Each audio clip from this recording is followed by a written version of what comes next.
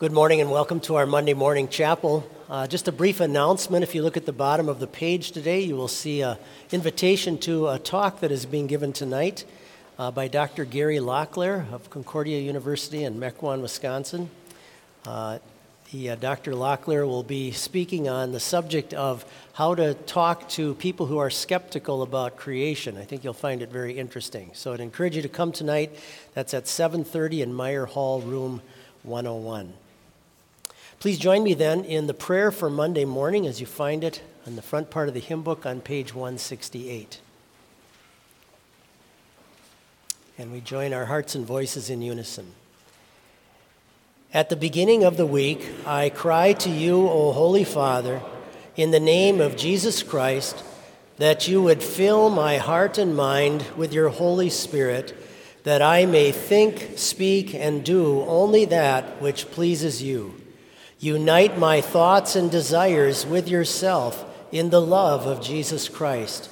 Cleanse my conscience with his blood, that I may grow in you this entire week, yes, all the days of my life.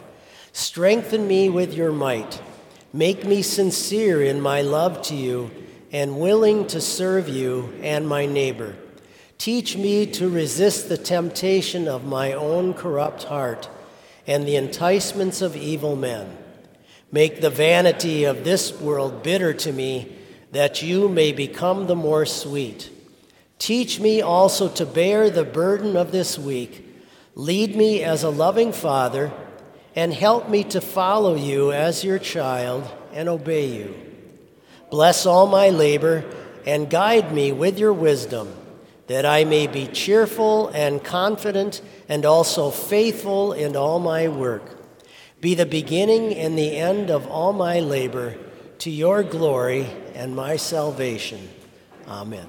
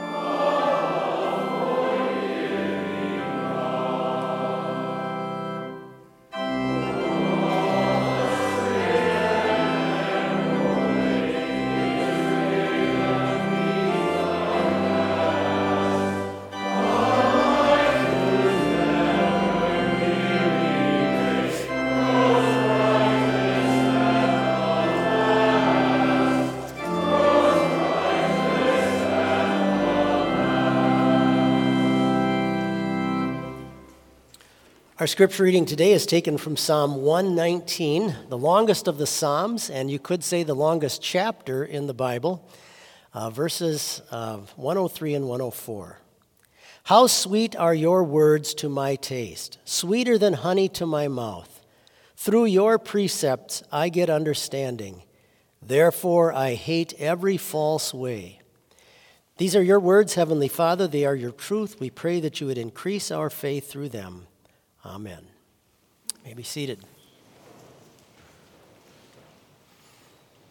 I was in the home of one of my shut-ins who was in her mid-90s, and her health was starting to deteriorate. She was getting near the end of her life, she could tell, and she had gotten to the point where she was starting to give away things and offer furniture to people and things like that, knowing that her life was coming to an end. She didn't have any children.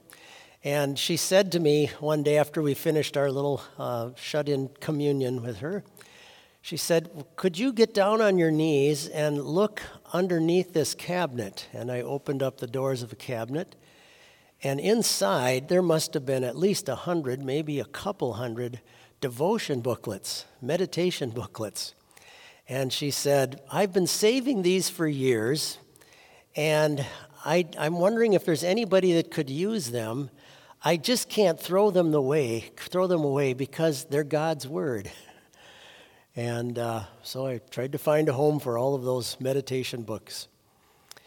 I remember once being in an antique store with my father. I was probably 13 or 14, and we were looking at old books. And I noticed that some of the Bibles, there were some beautiful old Bibles from the 1800s, and beautiful old Bibles that were so cheap. You could get them for 50 cents, 75 cents. And I said, "These are God's Word. Do you think people would want to spend more on this?" And he said, "Well, there are so many Bibles because people take care of their Bibles and pass them on to their family.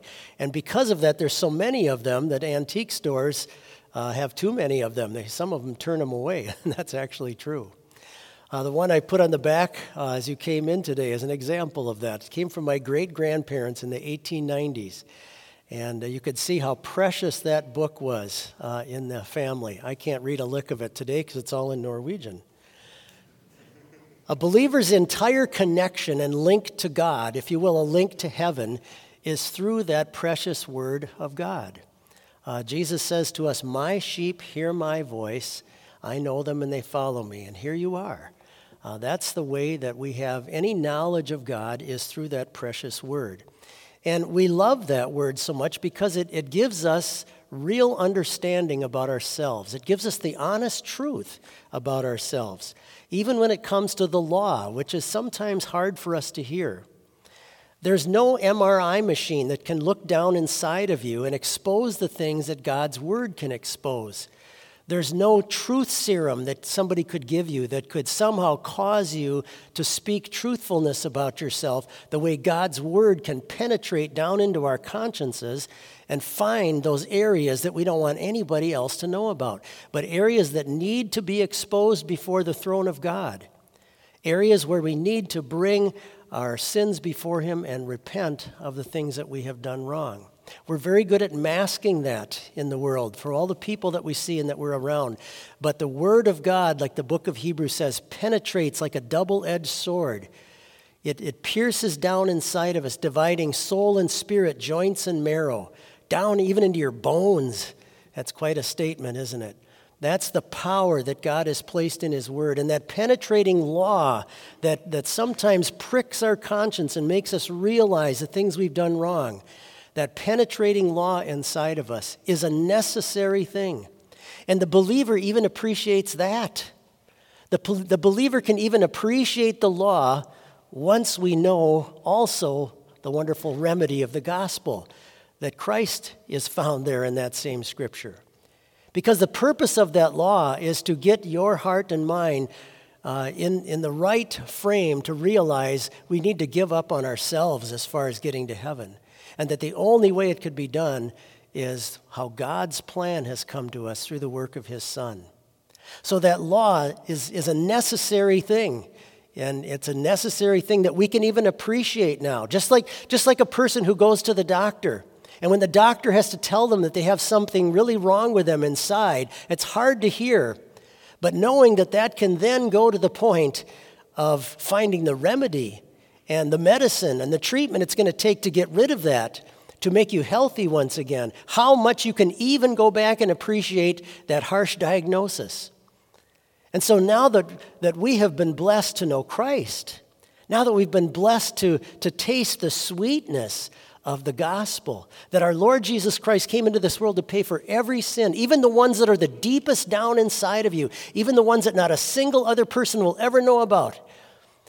that he's come to pay for that with his precious blood, and that he gives you the holy record that you need. He just shares it with you from heaven so that you can possess that by faith and someday walk through the gates of heaven on Judgment Day. That's the beautiful thing that God uses in his word. And the law sets us up to hear that precious gospel. And the psalmist here talks about that like a sweetness. It's like honey. That same word brings us the wonderful knowledge of our Savior. Just verses before this in Psalm 119, he writes, "Your mercies also come to me, O Lord, your salvation also according to your word." So the believer says, "How sweet are your words to my taste, sweeter than honey to my mouth." Honey is very prevalent in Israel. And I looked it up, there are close to 600 professional beekeepers just in the little country of Israel, and 120,000 hives. Back in Old Testament times, Jewish writings indicate that the rabbis were instructed to have cake and honey out when the children were studying God's word. So they would associate God's word with that sweetness. It's kind of a neat picture, isn't it, of the sweetness that we have in the gospel. And really the sweetness that's being described there is Christ, the Christ that is found throughout all of Scripture.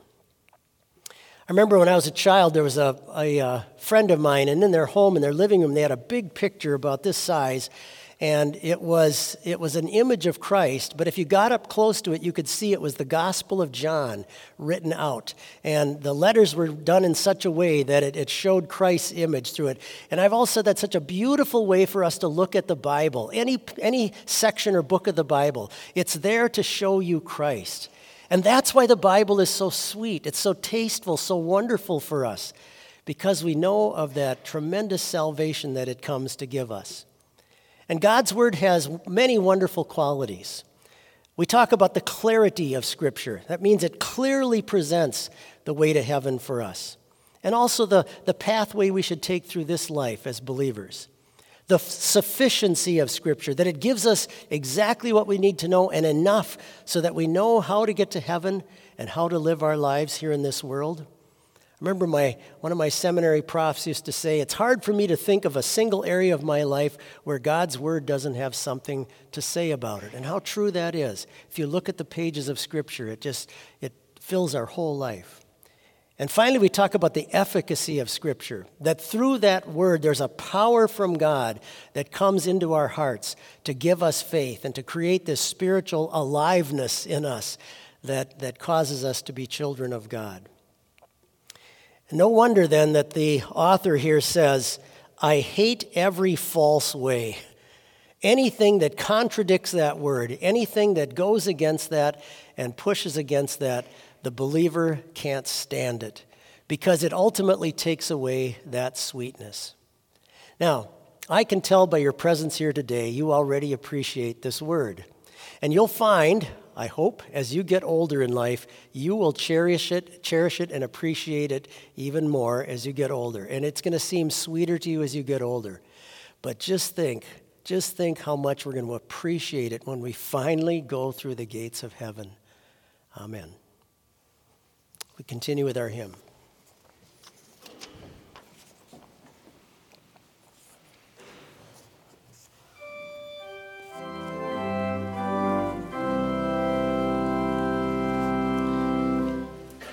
It's sweet.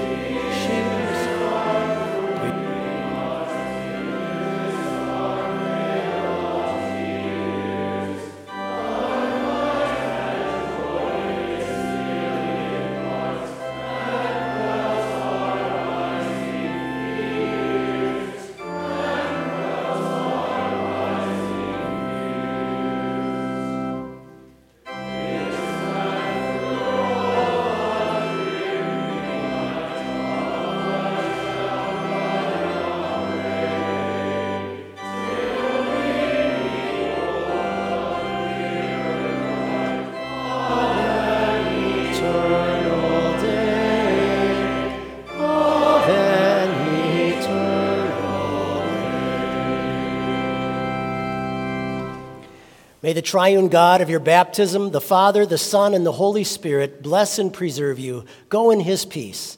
Amen.